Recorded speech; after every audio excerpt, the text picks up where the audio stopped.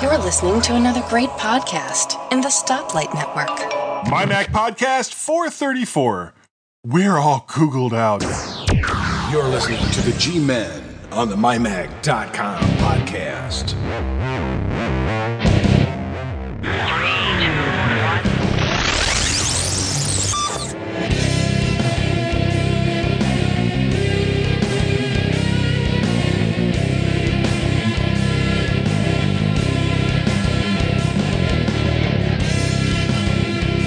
Hi everyone and welcome to podcast 434. That's the MyMac podcast with the G-Man, Guy and myself. Hopefully, if I'm still here.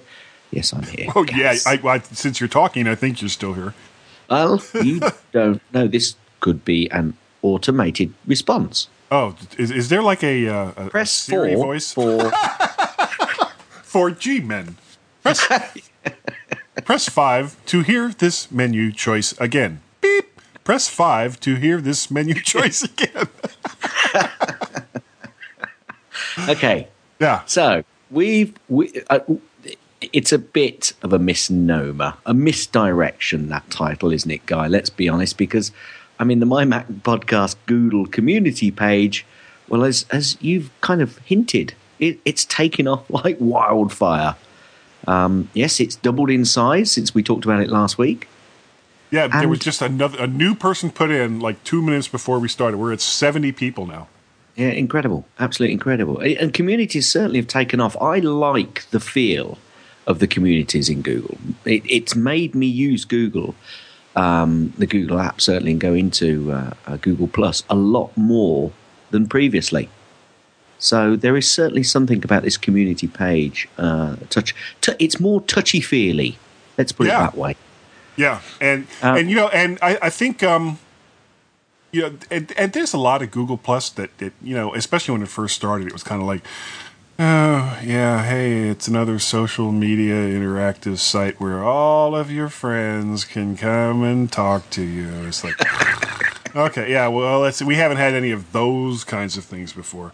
But the cool thing about communities is it really, really does feel more interactive, especially as compared, we've had that Facebook page, the MyMac Podcast Facebook page that I've, yammered on about for at least a year now.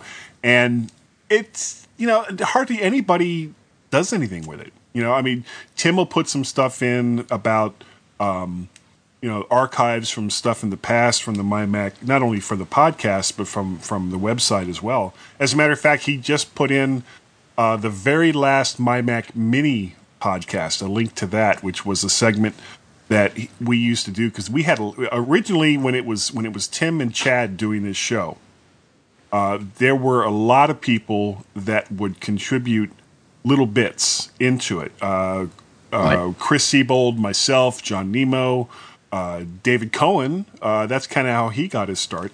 And so we would all put these little bits in it, and Tim would try to find places as they were talking in the podcast for all these little things that people were sending in. And he finally broke it off into the mini podcast, but it really wasn't sustainable because not everybody was contributing each week. So show 15 was the last one of those. But that actually has nothing to do with Google Plus or the MyMac community page. I don't know where I got started on that. The cool thing about the Google Plus community pages is it really, really does feel more interactive with the people that put stuff in, and it's kind of easy to use. Now I know you've been getting like double emails when people were like posting stuff. Did you figure out how to stop that? Yeah, basically you go in and I can't tell you off the top of my head here, but I think there's something in the bottom of the email which allows you to go in and sort those out. So, yeah. Yeah, I've actually turned off email notifications for the page, and not because, I don't love going there and checking things out, but I'm finding that I'm going over to that page like 2 or 3 times a day anyway. Yes. So I agree with you. I agree with you. Yeah, that's right. If you're only going to go occasionally, then you need notification to go into response. But as we're kind of using it on a regular basis, then I don't feel it's a problem just to turn those off for ourselves. So, but there are different options for other people. So, cool. Yeah, But the odd thing is, the rest of Google Plus still feels kind of like wannabe with Facebook. Yeah, I agree with you there. I agree with you because it's kind of drawn me into using Google Plus, and I've used the communities, and I've signed up to a few communities, and then I've gone over to the other Google Plus, the older pages, as it were, and I still think, nah, these don't work. Yeah. Google Plus communities seems to work, but the others don't. Well, not for me, at least. Not for me. Yeah. So Well, I mean, if the rest of Google different. Plus disappeared, I really wouldn't care. But the communities part, I think, is brilliant. Yeah, some people use it a lot, but that's fine. Yeah. Anyway, I see, and interestingly enough, it looks like you've done what I've ended up doing today when it comes to touchy-feely iPad Mini. Oh, yeah. Yeah. I went to an Apple store last week, and because I was in an area where there was an Apple store because I was looking for some Christmas gifts for my son Guy, who was very, very specific. He wanted clothes. You notice I had to hesitate before I said that because there's something about a parent giving their children clothes for Christmas. I mean, I know it when I was a kid, and I'd have this brightly colored box, and I'd rip off the wrapping, and I'd open it up, and it's like, oh, it's a nice shirt. Thanks. That's really great. nice. I'll be wearing that. Yeah, Christmas. But It's like the what's that film now? That's going to annoy me now. Bridget Jones. The Bridget Jones, when she goes to that Christmas, they go over to a Christmas party, and Fujian, the fiance that is and then isn't, that she's tying up with, gets one of those jumpers. He's got one of those silly, Christmas jumpers, and it's just like that, isn't it? Giving your kids those just to make them feel embarrassed. Yeah. So that's what you should do. You should were not a good boy or girl, so you get clothes. Yeah, and you should give him one of those, big jumpers with a reindeer and a big red nose on the front. that lights up. Yeah, well, it doesn't have to light up really, but if it does, it has to. And not red, but like purple. I mean, just something that's really odd and off. Anyway, what's that got to do with Apple and the Mac? Okay, well, the store that he wanted these particular clothes from was in a mall that also had an Apple store. So I went over to the Apple store, as of course I am wont to do, and it was real. I mean, and the store was packed. And the funny thing is, right next to this Apple store is a Sony store. There were more people inside working than there were customers. But the Apple store is like they're like trying to push them back out the door. You can't come in when there's too many people. But I walked over and I hadn't really played that much with an iPhone 5. I've just got this. I've got to stop you there, guy. I've just got this image from Lord of the Rings in the movie, and I can't. I think it's Sauron, and it's Sauron as he's coming through the crowds at the start. They're filming, and he's coming through and swiping his sword, and people are flying out left and right. As he swaves through and moves forward. I've just got that image of you doing that towards the iPad Mini with all these people in there. No, the odd thing is I get that same image, but it's with Tim Cook. It's like, whoa, holy crap! I just almost.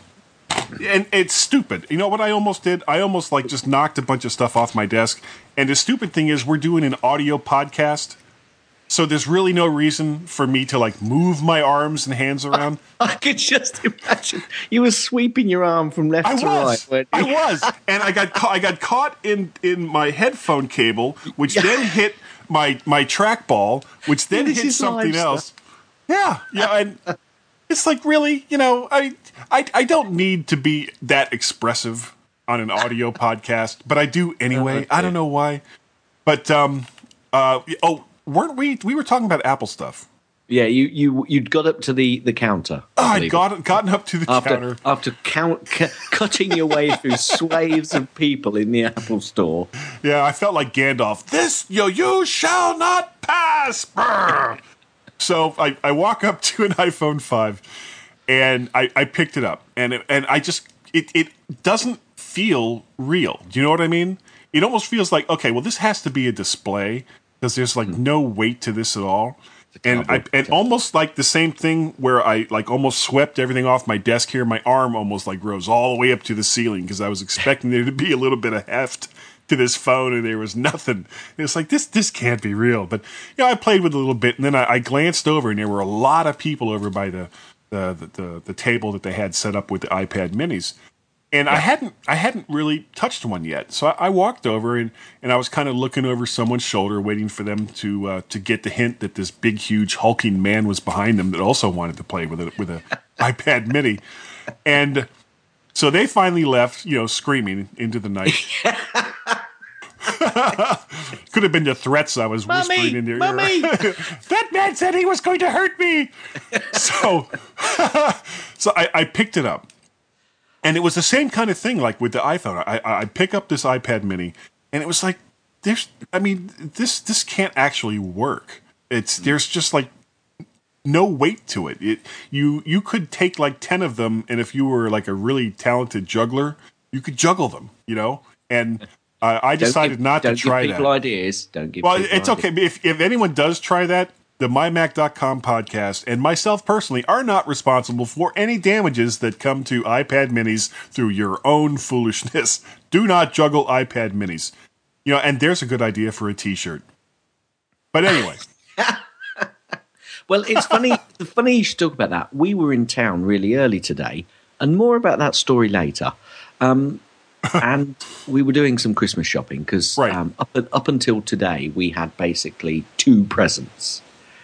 Yes, not good at all. So my dear lady and I went uptown nice and early, as I said, and again, more of that later. It's a funny story. And we were walking through the shopping mall. Actually, we were going through the town centre, open through the town, through the streets. But there is a mall, and I said, let's go through that particular shopping centre. And we went upstairs, and we were walking through from one end to the other. It was quite busy, but suddenly at the corner of my eye, I saw iShop, or it was said I something, but it was definitely iShop, but something like that. I looked at it and I thought, we have a Apple reseller in Northampton, and I didn't know. Just astounded. So obviously I grabbed hold of Mrs. G and said, we're going in there.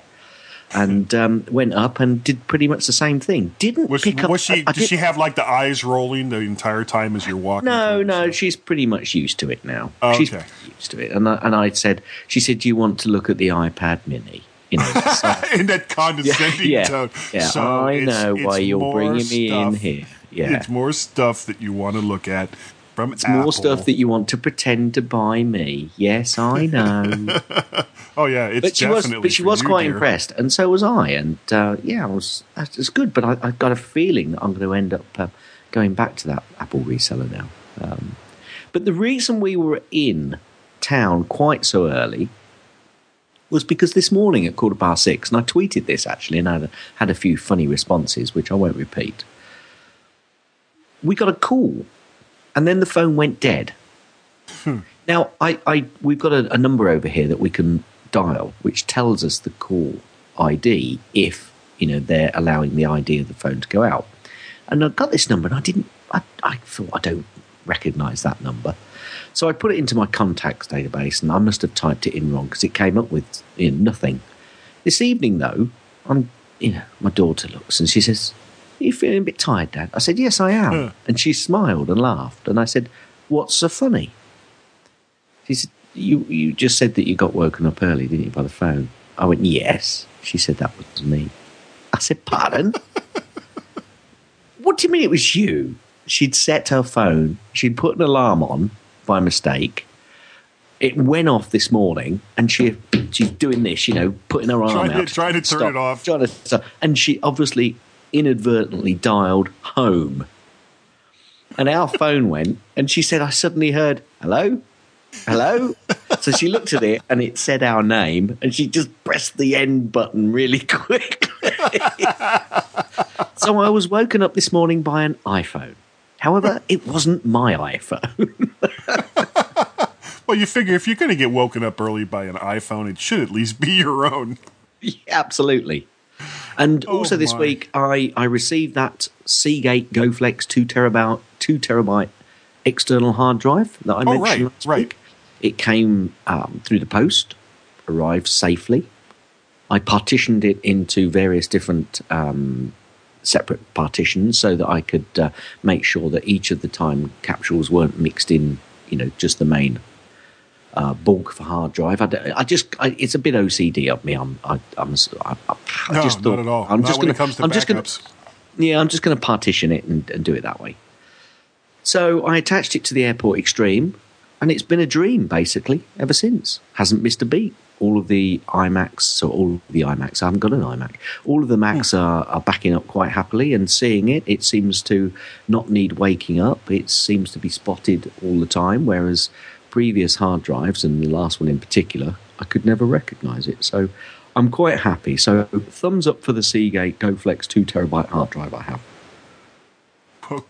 Great. Yes, great. There you go.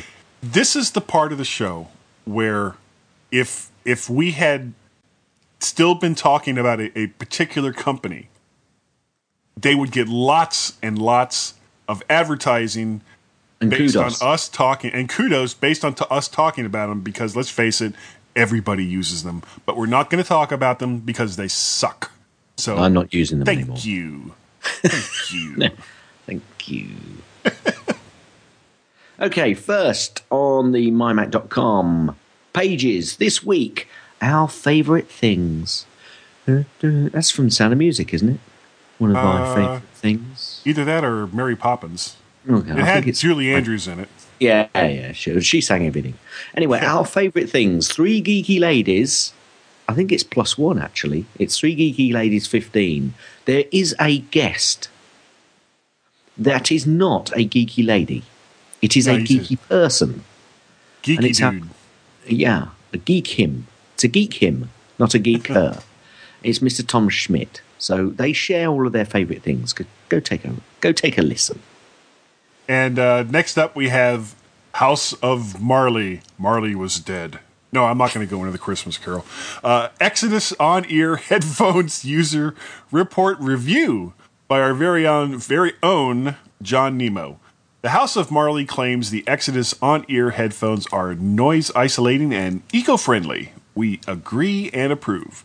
Ambient noise is not much of a distraction when listening to music with these headphones that are constructed from mostly natural or recycled attractive materials. Now, thank God they didn't use any of that really ugly, unattractive material. John awards them a 9 out of 10 on my Mac, although there were a couple of notes to take care of, and you'll have to go over and read the article to find out what they are. Next is a Snaphill app review from Bert Clanchard. Good old Bert. Good old Bert. Know him well. One of Photoshop's many features is the ability to remove unwanted objects or people from a photo with a fancy sounding technique called content-aware fill. For a fraction of the cost, you can achieve the same result with Snaphill from Mac Fun. And they were actually in one of our competitions, weren't they? I think the 400 competition. Yeah, I think they were. Some items, yeah. Yeah, that's what Khaled won. Yeah. No, you didn't win that, Khaled. In addition, you can also fix old scanned photos, erase text, adjust exposure and saturation, and so much more. You need to go over and take a read of Kurt's review of Snaphill, and he gives it a very impressive 9 out of 10. Next up is the Drobo. I'm very interested in this. Drobo 5D review by Heave Stammen. Boy, that sounds kind of weird. With Thunderbolt and USB 3 technology making their way into the market, many new products were recently announced supporting these technologies. Drobo made the announcement of 2 new products this summer that incorporate both USB 3 and Thunderbolt. The Drobo Mini, which I'm not quite sure I can wrap my head around what exactly that is, and the Drobo 5D. In this review, Steve covers the 5D, and he gives it a MyMac rating of 8 out of 10. Insanely great products. The Norm review by Nita Piccolitis. The Norm is a simple vent-mounted iPhone 4 holder. It uses a standard binder clip to clamp onto the vent and is shaped to perfectly hold an iPhone 4 or an iPhone 4S. And Peter gives it a MyMac rating of, again, quite an impressive 9 out of 10. Yeah, he and Scott were talking about that on the last Pocket Size podcast. Yeah. You need to do the next one. My Mosaic. That's a review by Elisa. You say Pacelli and I say Pacelli. Well, it's been a while since we've been able to do that. Okay, sorry. It is, isn't it? Okay. Looking for a fun, inexpensive way to create mosaics on your iDevices? Then take a look at My Mosaic.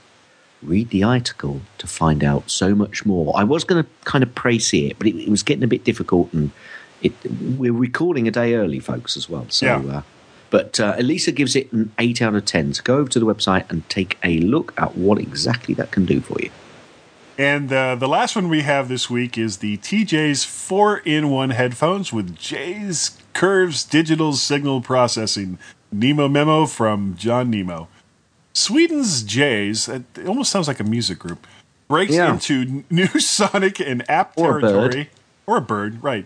With or a some kind of teenage gang, the TJs. We're the TJs. This is our app territory.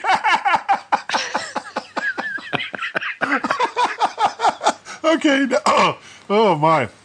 Oh yeah, peanut butter. Gotta love peanut butter. These are 4-in-1 headphones and the custom J's Curves iOS app for the iPhone and iPad. This article may be the first you're learning about Curves Digital Signal Processing, or DSP, but it won't be the last time. DSP is here to stay, so brace yourself, audio fanatic. This is where Guy, once again, erases everything and makes it harder for Gaz to enter info about new articles. I wasn't supposed to read that, was I? Oh, that's all right. Thank you. Thank you.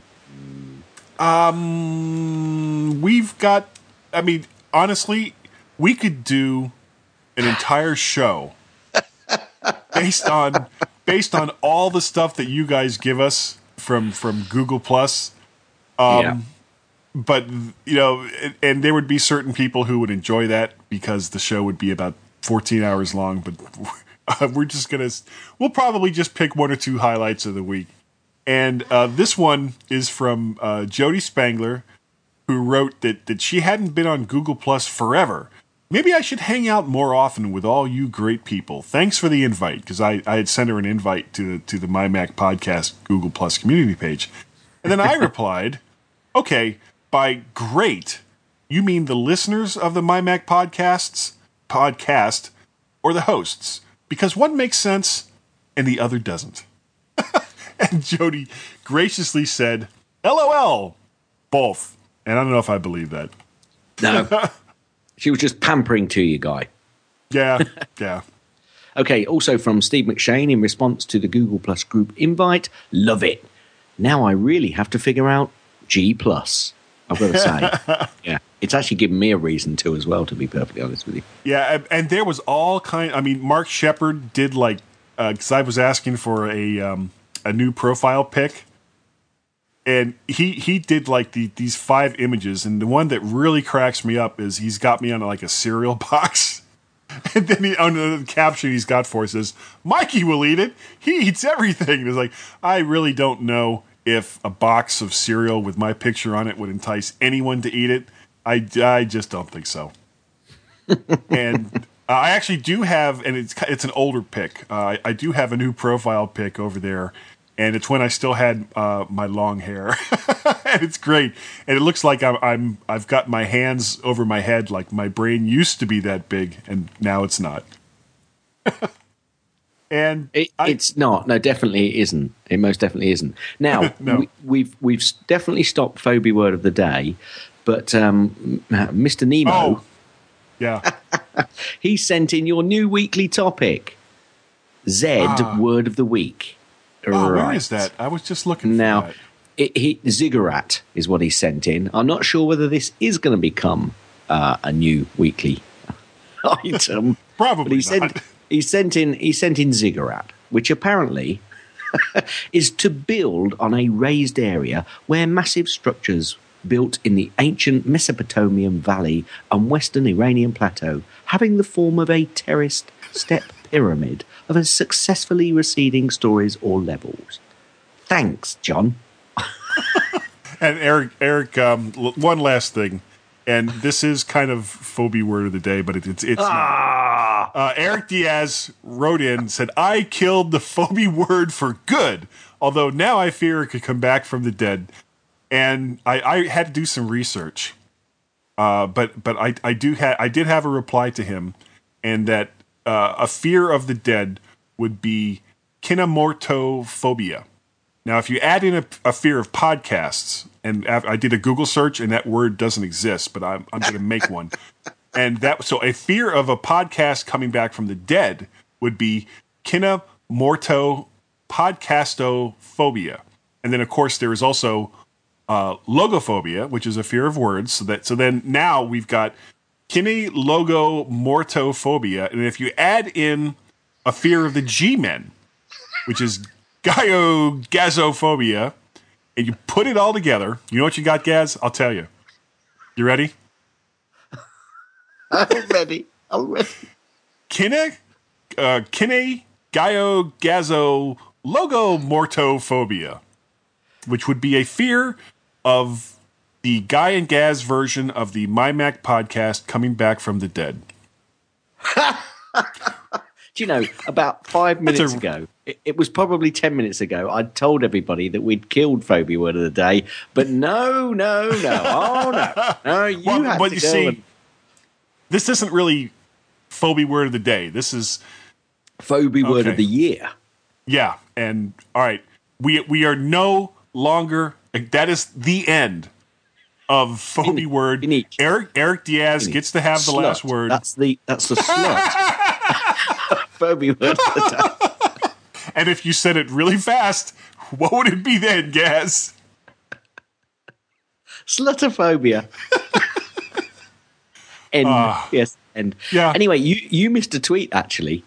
Because I did? James Turner said that he thinks that Guy says woodpad.co.uk after James Turner almost as quickly as Zed. Well, I like the guy. I like his products. And, actually, you know what? No, I did see that. And I wrote him a reply saying that I basically say it, hoping that he'll send me a free one. But I don't think he will. But it's okay. I like the guy, and I appreciate everything that he and so many of the other listeners have done to make this such a great show. Not only to listen to, if I can blow my own horn there.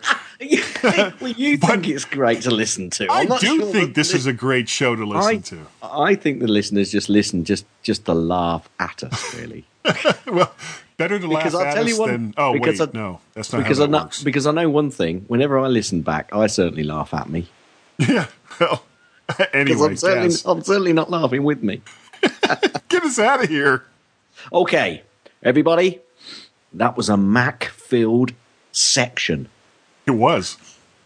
Sort of. Stand by, and we'll be right back. With peanut butter. Yeah.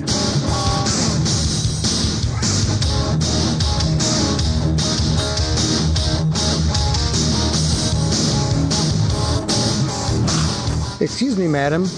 Have you ever heard any podcasts that are just too long? They're all too long. But that's where you're wrong. Listen to the new App Minute with John Nemo. It's short, it's sweet, it'll knock you off your feet.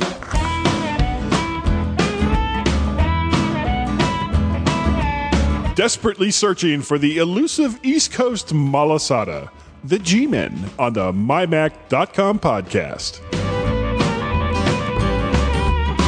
And welcome back to the MyMac.com podcast with Guy and Gaz. The only reason we do this podcast is so that we can have fun with our soundboard between the sections.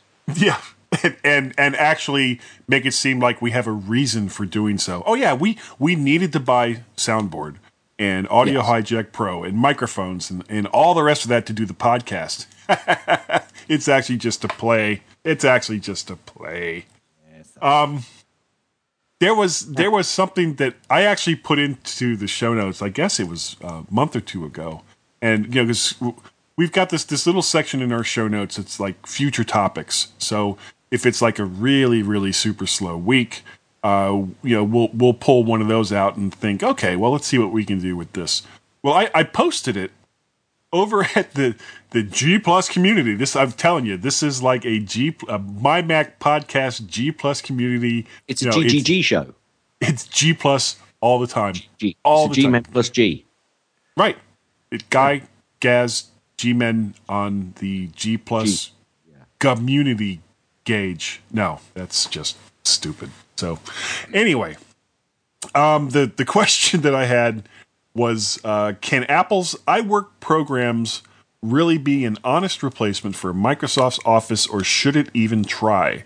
And what would Apple have to do to make it so? And before we start talking about what the community said, let me get your opinion on that, Gaz. Well, you've thrown me there. I wasn't expecting that, to be perfectly honest with you. Actually, Flash my name! Flash by data. Yes, that's me. No. Is it a quick and easy answer? Oh. No, it can't be an honest replacement for Microsoft Office, and I don't honestly think that Apple want it to be. I think they want it to be their own version of a spreadsheet, Word documentation, or pages, or what's the word that I could use for that rather than using Word, because obviously everybody thinks of a Word document as I suppose I could call it a text document. Let's call it a text document. Sure. So Apple want their own text document. They want their own spreadsheet application. I think they've pretty much nailed it, although I have heard tell that PowerPoint 11 is slowly creeping up and starting to knock on the door for Keynote, but their PowerPoint. Well, you talk in what, usability and and functionality. But I still think that Keynote's probably still got the edge by some considerable way. Although Apple do need to keep their eyes open on that ball. Well, and they haven't updated it in a number of years. No, that's true. That's very true. So I don't think Apple want it to be a replacement. But if they were going to try, then the biggest... They've got one or two little gripes with the Pages application, one of which they recently rectified, which was I think it was the corrections. You could see any changes that had been made to your document, which is something I don't use either in Microsoft Office or actually on Pages, so it was something that never bothered me either way. But Excel certainly is, for any heavy Excel users or spreadsheet users, Excel is far and away the one to go for. But from a visual point of view and from a ease of use point of view, I think those applications still have it. And certainly recently I've upgraded my Mac version of the iWork suite, which has now enabled me to sync over iCloud those documents, which obviously I could always do with the Excel documents by just putting them into Dropbox. Dropbox or Box or one of those others. But it was a bit more difficult to obviously then use them on the iPad, whereas I've got a numbers, or a couple of spreadsheets and a couple of documents at the moment, which I like to keep with me all the time. And I have found, I surprised myself, that I've been adjusting and manipulating those documents on the iPhone and on the iPad and back on my Mac. So from that perspective, I think they're doing quite a good job. Yeah, and what program are you using on your phone? Numbers or Pages. Okay. So it was a numbers document that you put up in the Dropbox, and then which is a little bit more difficult to do that with a third-party application if you're going to use Excel, for example, even if you put it in Dropbox, because you've then got to go find an application which can then open that Excel document and manipulate it on your iPhone or your iOS device, which is a little bit more difficult, which if you've got the iWork suite both on your iOS devices and obviously on your Macs, it's right. much more integrated. So from that perspective... Well, at least with their native formats. Yes, there are some restrictions, because obviously if you do too much on the Mac, then some of that functionality won't be available to you on the iOS devices. So that's a little bit restrictive, but I don't think Apple really want to make it an honest replacement. But tell me what the people said. People. We love the people. Steve Hammond said that he didn't think it was meant to be a full replacement for MS Office, and that Apple doesn't intend it to be so. But for the price, it is really good. Honestly, folks, I hadn't read that before I made that statement. He says it's a good set of software for the price that can be used. That it's great for personal usage. He uses Office for PC at work, but he really likes the creativity and simplicity of I work on my Mac, and that is for all the personal needs that he has. Yep, agree with that. You can take the next one there, Cass. Okay, Bob DeGrand came on. He says, "Mo people, thanks, guy. Yeah, you're a pal. Right under the bus. Yeah. What do they call it when they give you a ball, which obviously you're just about to get hit in rugby? Oh, it'll come back to you anyway. Yeah, Bob DeGrand came on. He said most people don't use 90% of the features in Microsoft Office, which I would agree. He says, I have the Windows version of Office running in a virtual machine on my Mac and haven't used it in years. I keep it around in case I ever need access. And that's one point. There's not really a database application in the iWork suite, which he says he goes. And there's not one in the Mac version of Office as well, I believe. No, you'd have to go over to something like FileMaker, wouldn't you? Because Bento certainly isn't a replacement for Access. No. So he says, which there isn't a Mac version of, as we just said. As far as most people's personal use, I think it's a good enough replacement now. It does need a few things, though, he says, but does them in a more... it does fewer things, but does them in a more consistent, more elegant manner. Business use is more complicated. He says he ran a corporate PC support area for quite a few years. He fought and won a battle to use Excel when VisiCalc was the standard. My word. He's dating himself there. Yeah. He says, and getting on an approved software list is generally very slow. It has nothing to do with either whether the software is capable of doing the job and everything to do with it. If it isn't broke, don't fix it. From a technical viewpoint, the latest version of iWork, adding the ability to track changes, that's what I was trying to get back to earlier, is huge for most corporate use. But that doesn't mean that it will become popular there. Agree with that totally. I think that the market segment is largely out of Apple's ability to influence just by changing the features of its products. I think that's very well said, Bob, actually. I've got to agree with most of that I think sentiment. I think part of the reason why Apple created the iWork suite was one of those, just in case Microsoft decides to, not make a version of Office for the Mac. And of course, now that the Mac is kind of, I don't want to say surging, but it's certainly selling more units than they ever have before. It's an area of cash. It's a cash cow for Microsoft on the Mac side, because I think even more so than on the Windows side for home use, people just, if you have a Mac, you pretty much go out and get Office.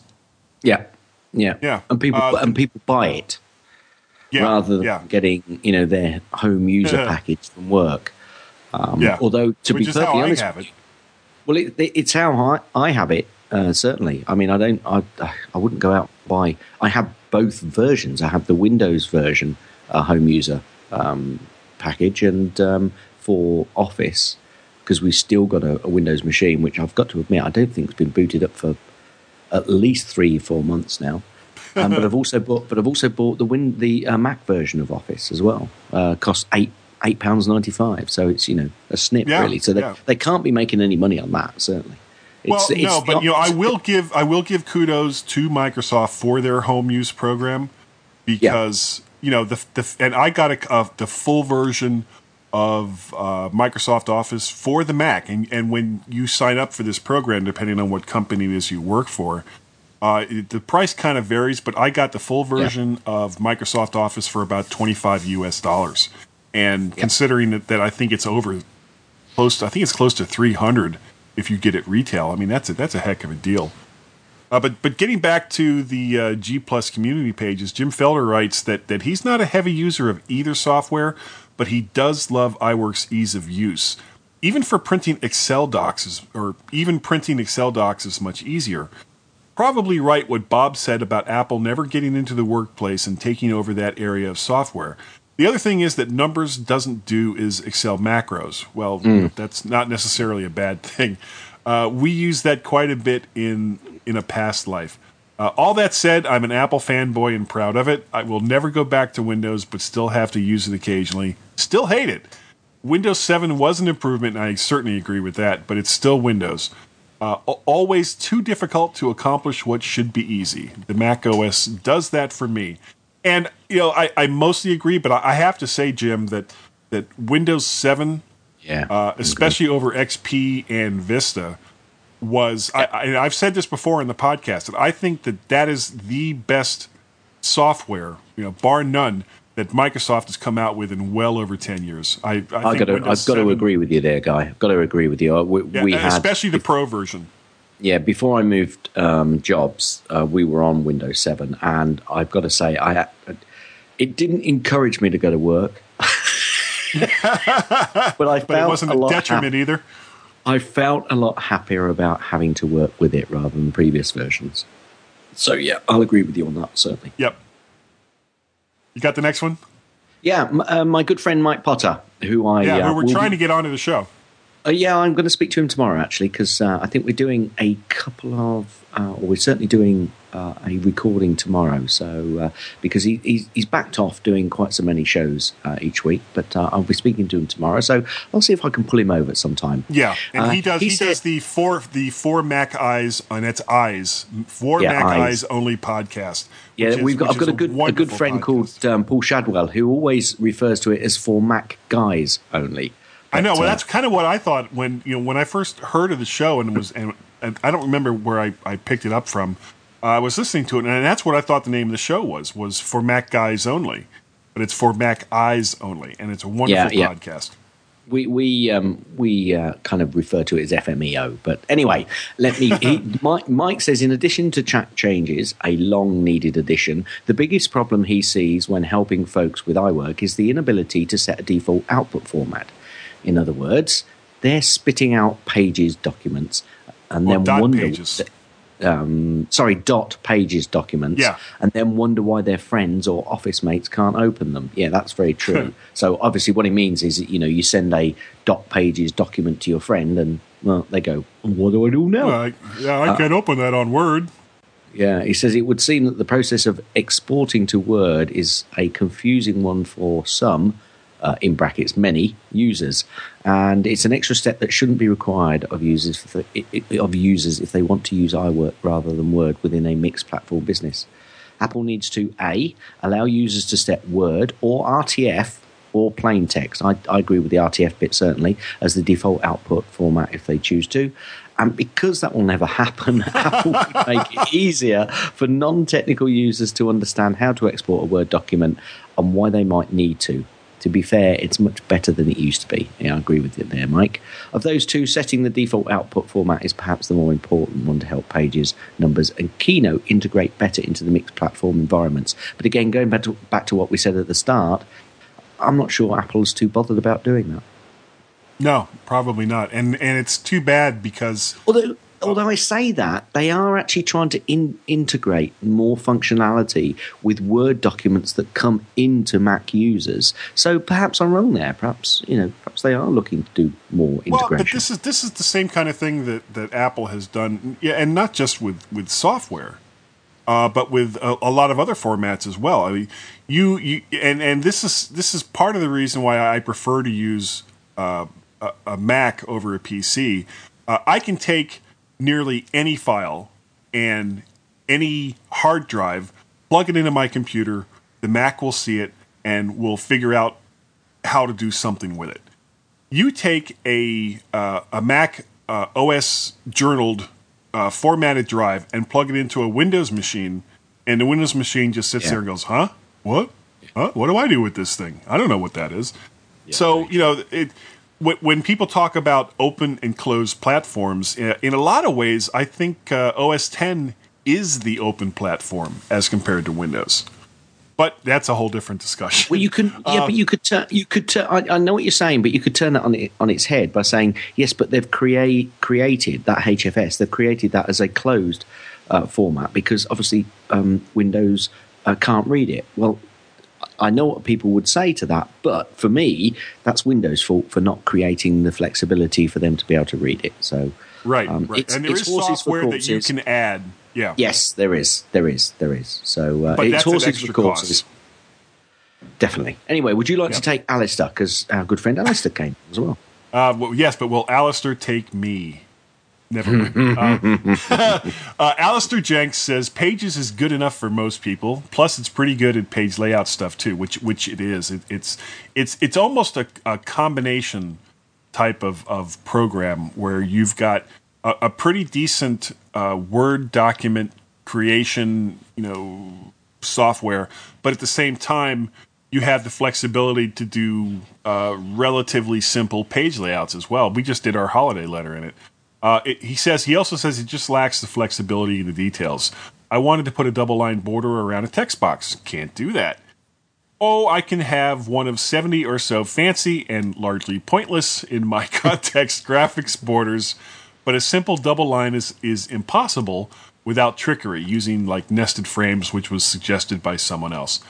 Numbers simply our good friend. I'm going to mention actually that was Elaine Giles, who's a good friend and somebody who does a podcast in the UK. Occasionally, Elaine. Give it a name. What's the name of the podcast? It's MacBites. But okay, they need to do one soon anyway. But yeah. He says numbers simply isn't Excel. I'm sure that once again it'll suit a lot of people, but anyone who has used Excel for any length of time will hit numbers limitations fairly quickly. The huge missing feature for me was conditional formatting in 08. They added it in 09, but it's a pale comparison of Excel's. I use it extensively to analyze data. For example, highlight a cell if it's more than twice the height of the cell to its left. Numbers can only reference the cell that you're formatting. I also find the immediacy of Excel. Can I just stop you there? Yes, before you write in, Alistair, he didn't mean height. He meant what you said there, which twice the value of the cell to its left. Yes, what did I say? Did I say height? You said yes, but that doesn't matter. Oh. Okay, sorry.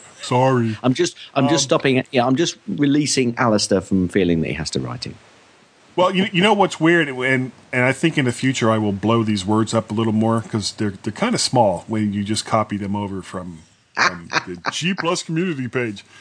If I need to hack around some with the data and not necessarily numeric, I can open Excel and paste a bunch of stuff all over the nearly infinite canvas while using white space to separate chunks of calculations and randomly inserting and deleting rows and columns as I work out how I'm going to solve my problem. I tried that in numbers and gave up quickly when I had to keep creating tables. Maybe it's just me, but it's not as quick off the mark as it needs to be. It's probably way better at presentation, but I rarely present my data. I'm normally manipulating or occasionally tracking. Keynote blows PowerPoint into the last century. No argument there. As for format compatibility, well, it's not been managed in decades, so I see no reason anyone will ever manage it. The day you can take a sample of 10 documents and spreadsheets and round-trip them between any two equivalent application suites without any loss of function or fidelity, I'll eat my hat. And to that point, he's spot on there because we've actually got a mix of XLS documents at work and XLXS, I think it is. And that's a real pain as well. It even happens within the Microsoft Office environment where you get incompatibility. So, yeah, that's a pain. But, I suppose that's the problems, or not the problems, that's what you get if you want to move forward with functionality. But going back to one of the other points, a lot of people don't use 90% of the functionality. Anyway, another good friend came on, Bart Boucharts. He says, iWork can never replace everything Office does, and it shouldn't. Or it will just be iOffice. We already have a giant, complicated, but very powerful Office suite. We don't need another. There are a heck of a lot of Office users, though, who actually don't need Office. They just use it because it's there. What they actually need is a simpler, less complex, and friendlier Office suite. And that's iWork. The current version is getting long in the tooth, and integration between iOS and Mac is hacky at best. But the niche is there. And one good update would restore iWork to being a great alternative for a lot of people like himself. And I think I totally agree with that. Now, I'm just going to move on as well, Bart, if you don't go ahead. Mike. Oh, listen to me. I'm mixing up my metaphors. or even my people. Guy, yeah. Bart responded to Mike, Guy. Whoa. And he said that he got his points freezing. about...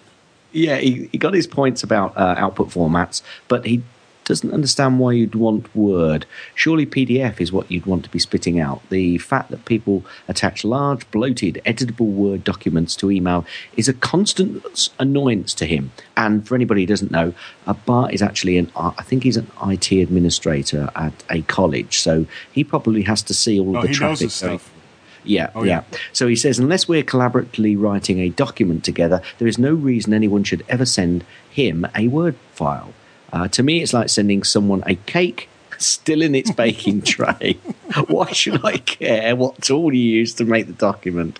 Why should I need a viewer of a closed proprietary format just to see what you wrote?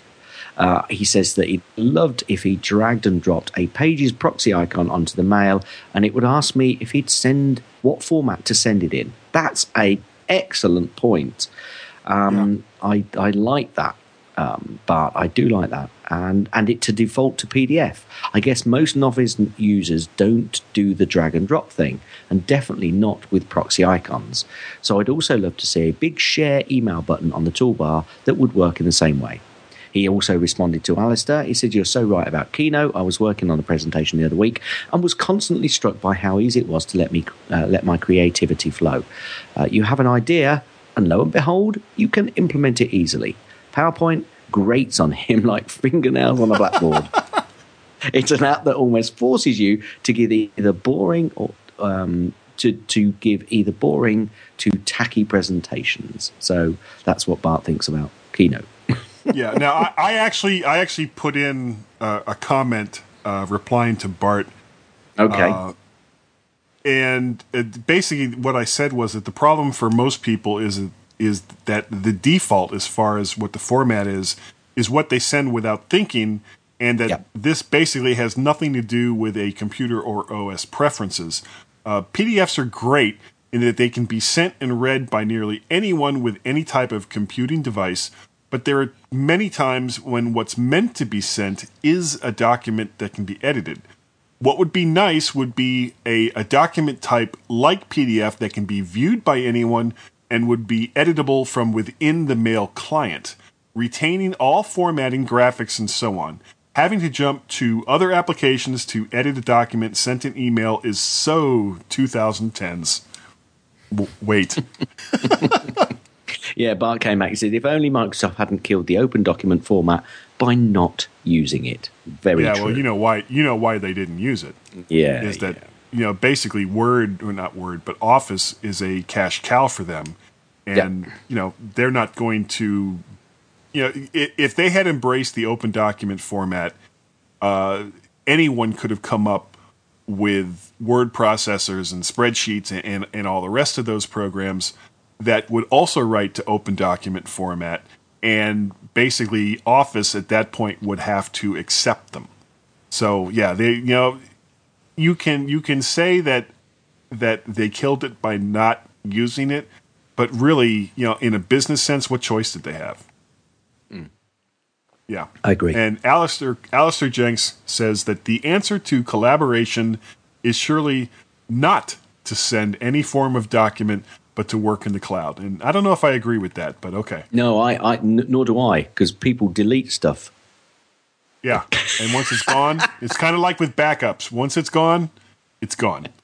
Well, Google does go through a process, actually, of because we're kind of using Google Docs, which is a in-the-cloud collaborative document. Yeah. And they do have kind of versions, so you can go back and find it. But I get very concerned when I'm not sure it's totally implemented in the right way, because sometimes you want to revert to a previous document, but you don't want to revert exactly to the previous document. You want to keep everything you've got, go back to a previous version, and pull a snippet out, and that's not quite so easy. So, you mean kind of like red text of something that had been reviewed at mymac.com, but had been removed or deleted by someone who should have known better than doing that?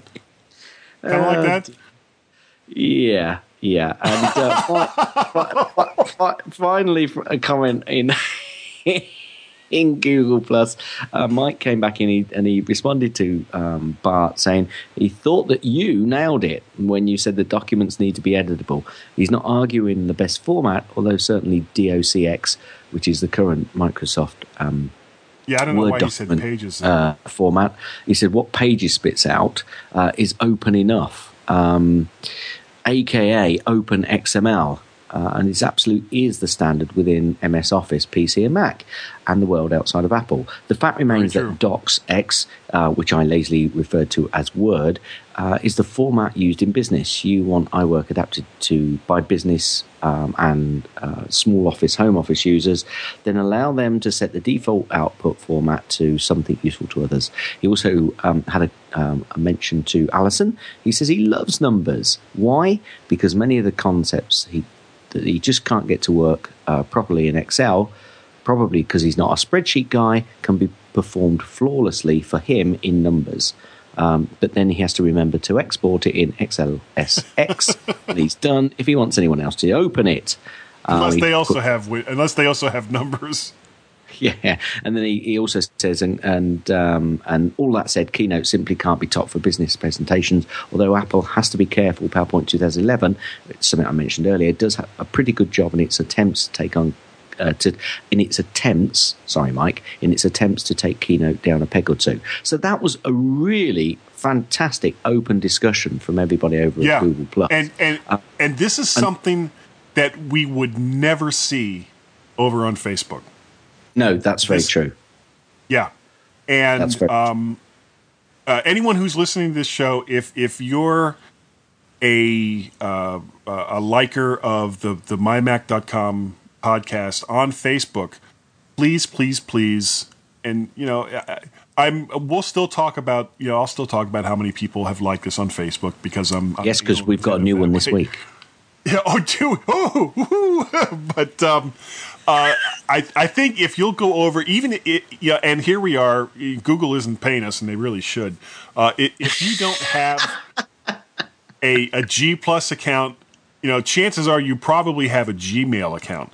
So, just go on over to G Plus, get it signed up for the service, and come on over to the MyMac podcast community page at G Plus, because this is the kind of stuff that I think Gaz and I have always wanted to have as far as interactivity with the people that listen and download this show. And I mean, this is just fantastic, and we really, really love it. And there were some fantastic points made there, and we also try and add our own views, and we'll continue to do that. We're not just going to sit and do this every week, but I think Guy was right in plotting this one down, because we have spoken about iWork and the possibility of it replacing, or whether it should be a replacement for Microsoft Office. And I think most of those views were, I think in the main, most people agreed with each other. But obviously, you have to make certain points about certain in little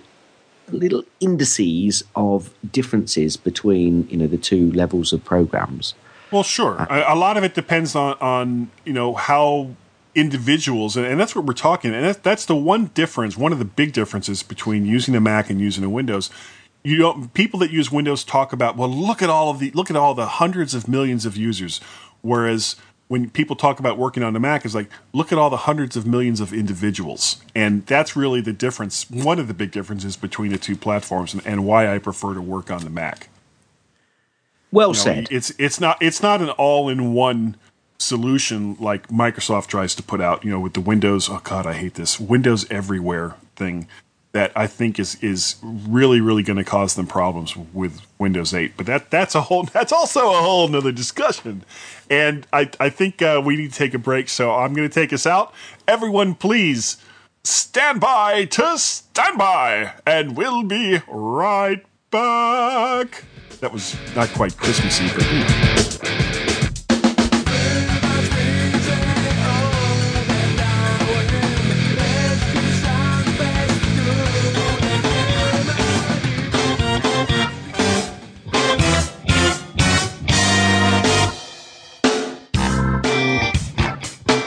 I'm Elisa Pacelli.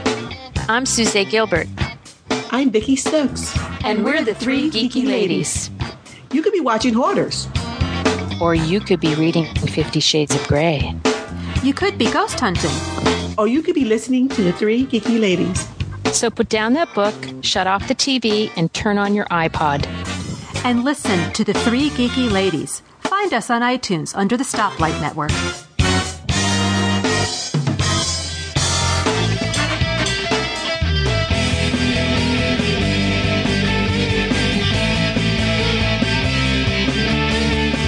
Forced air induction. The G-Men on the MyMac.com podcast. And welcome to the final section of the MyMac, or this week's MyMac podcast, with the G-Men. Yes, we're back. Did we ever go? Probably not. We did. And we did. We've certainly gone somewhere. Yeah. What's that you're doing with your head? It's nodding. Ah! Hit it. Gaz's tips. Mostly. Gaz's tips. Mostly. Gaz's tips. It's time for Gaz's tip. I've stopped nodding now. You're all... I couldn't wait. Yes, you caught me out there, you little blighter, you. Okay, me. is anyone thinking that they can no longer remove items under Mountain Lion by just dragging them off of the dock?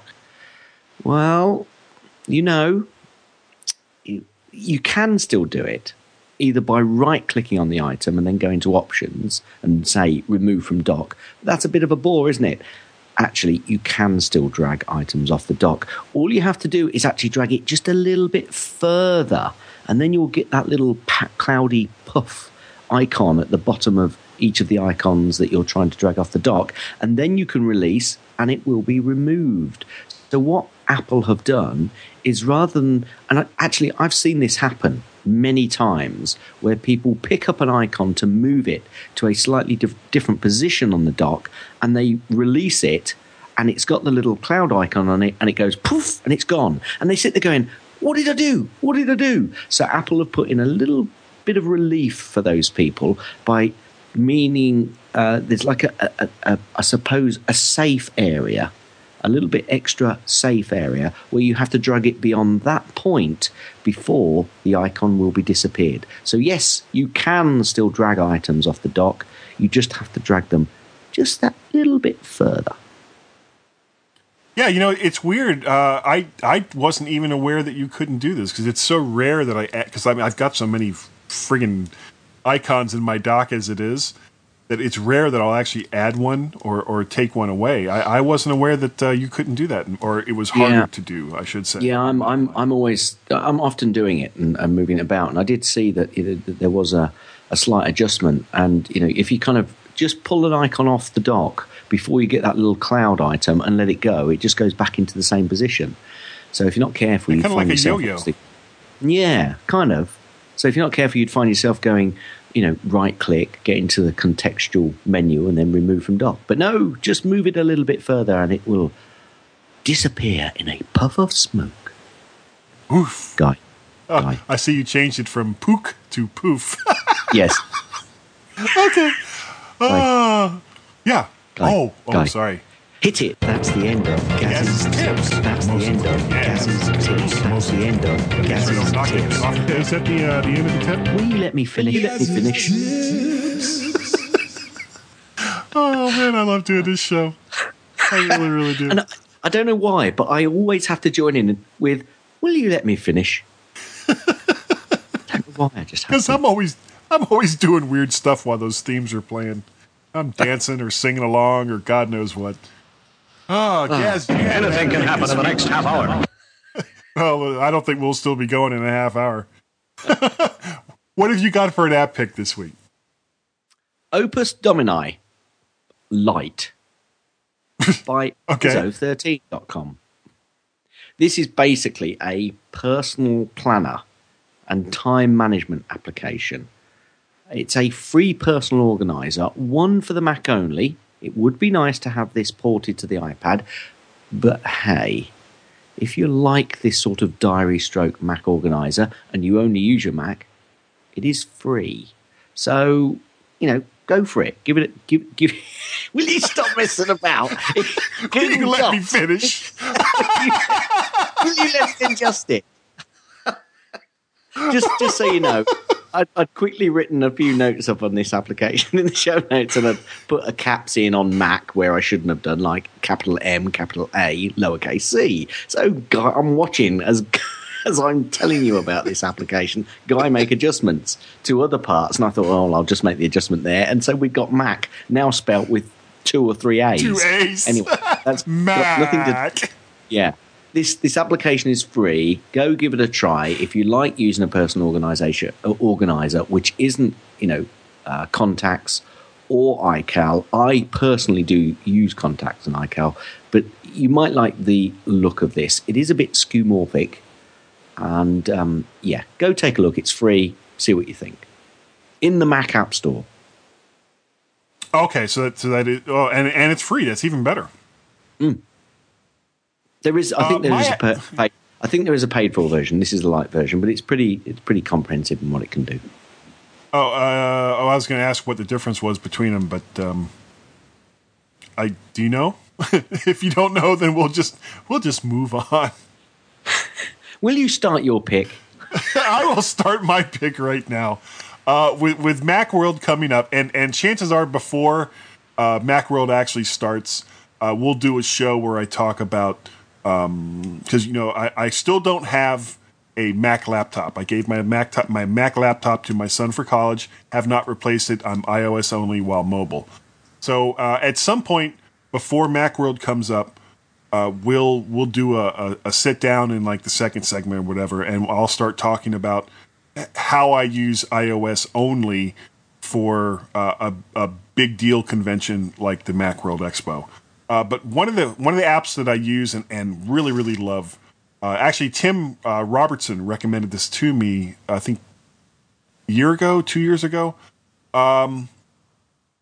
It's called Blogsy, and it's from Fomala. It's $4.99, and it's basically it's a blogging app. You can use it with WordPress. You can use it with whatever Google's blogging platform is. There's like 5 or 6 different types of blogging platforms that it'll interact with, and it's really, really a great app for doing so. It's not a half bad word processor either.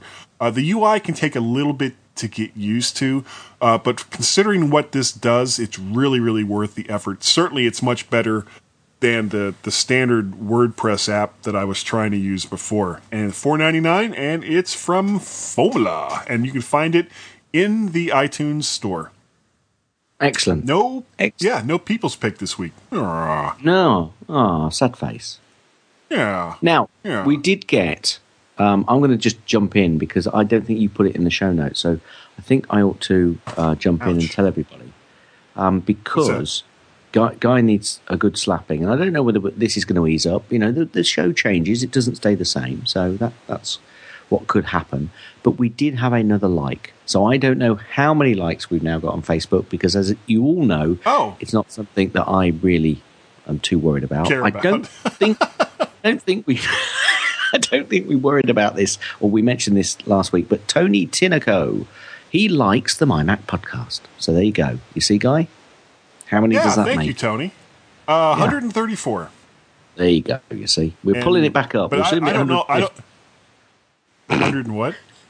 50. Yeah, in a pig's ear. Don't think it's going to happen. So are you going to... No, I don't think it is. I was just going to ask you, actually, are you going to be buying any Mac stuff for Crimbo presents for anybody? Actually, nobody really has asked for anything Mac related. I got Guy a an iPod Touch last year, and he doesn't use an iPhone. He's got an Android phone. Peter, when he gets his phone back, once he gets his grades back up, because we took his phone away because of it, he's on my old 3GS, and he'll get my 4S if I ever get the 5 or whatever the next one is coming out. Tracy is still cooking along on her MacBook. And I'm trying to talk her into updating it because she's still on 10.6.8, I think, whatever the last version of Snow Leopard was. And I don't want to take her to Lion because I just don't think Lion was all that great of an operating system. But I'm trying to talk her into going up to Mountain Lion. But we'll see. But honestly, as far as technology goes, no, not a whole lot of tech gifts this year. Yeah, well, I'm pretty much in the same boat. Is what you were asking me. yeah, it was because I tried to get Mrs. G to be all excited about the iPad Mini that we had a look at today, but she looked at me and went, meh. She did seem quite excited. She did. Yeah, it looks nice. It's good. It is light. Yeah. Oh, and she said, what the first thing she did, actually, I should have mentioned this at the start. She picked it up and she put her head to one side. It was like if she was stood up, her head was right on her shoulder at one side. And I thought, what is she doing? And she held the iPad Mini at that same angle. And obviously what the screen does, if you haven't got the screen lock on, is it flip round. Well, obviously she'd have to put the screen lock on. And I said, what are you doing? She said, that's how I'd end up reading it in bed. Because that's exactly what she does with books. She lays down, she's got her head on the pillow, and she's holding the book at the same angle as her head. So she said, that's how I'd be using the iPad Mini if I were to use it for reading books. Yeah, it's odd because along that same line, I was telling Tracy that when it comes time to update your technology here, that I think she should go to an iPad because she mostly uses it for surfing and email and things along those lines. And she said, "What about all my pictures?" I said, "Well, your pictures will be somewhere else. You can upload your pictures from a device like this, or even from well, I guess not a dumb phone, but from most phones, and view them all depending on how you have all your accounts set up. It's really not that hard. But instead of having this big, heavy, well, comparatively speaking, Mac laptop, you've got something that weighs like a fraction of it. I agree. Sorry. Anyway, I took us on a bit of a tangent there. I am sorry about that. That's all right. I think Gary Apter is going to like the show this week. Okay, so if you haven't gone over to iTunes, we'd love you to. That would be most kind. And if you do go over to iTunes, and if you do leave us a review, send us an email because you will be rewarded in this life or the next. But you will be rewarded. And if you were to do that, you'd need to send an email. Guy, where would he send it to? Oh, you could send me that email once you have done an iTunes review and you want a Woody, which I will make and send to you once I get your email that you can send to. Guy, it's a round and round and round. Can you get on with it? I'm getting on with it. Guy@mymac.com. And you can tell me about that email by going to twitter.com/MacParrot. The parrot is flying away. Oh, come back, parrot. Come back. You can also contact me. How can people get a hold of you? Yeah, you can also contact me at gaz@mymac.com. That's G-A-Z. Z. Or on the Twitters, twitter.com/Gazmaz, G-A-Z-M-A-Z. Z. You can also contact both Guy and myself at twitter.com/Guy and Gaz, GUYANDGAZ. And you can also send. No. Will you let me finish? I will let you finish. You can also send feedback to feedback@mymac.com, where that actually goes through the portals of Mr. Tim Robertson, who will have a read of that particular email, and he could end up slashing our pay. Yeah, how hard would that be? Let's see, what's half of nothing? Anyway, you could also contact us. Whoa. I can tell you what half of nothing is. We'll end up paying him. No, please don't send feedback to Tim. Don't send that. Don't send that.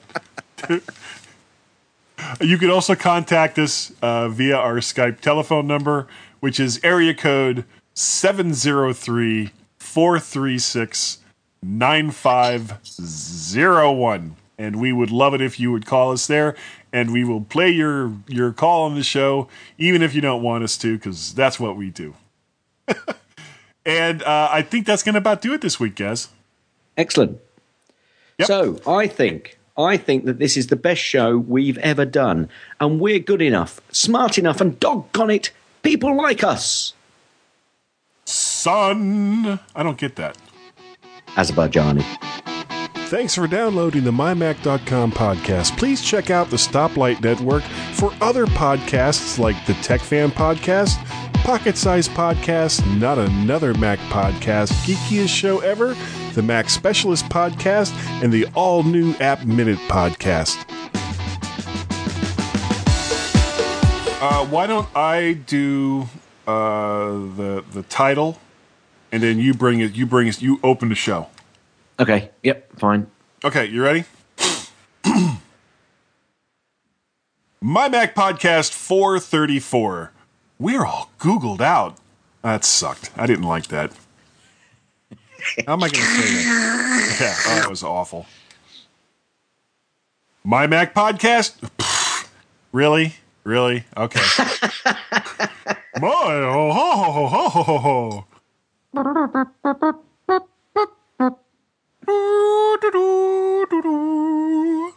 There's a lot of things.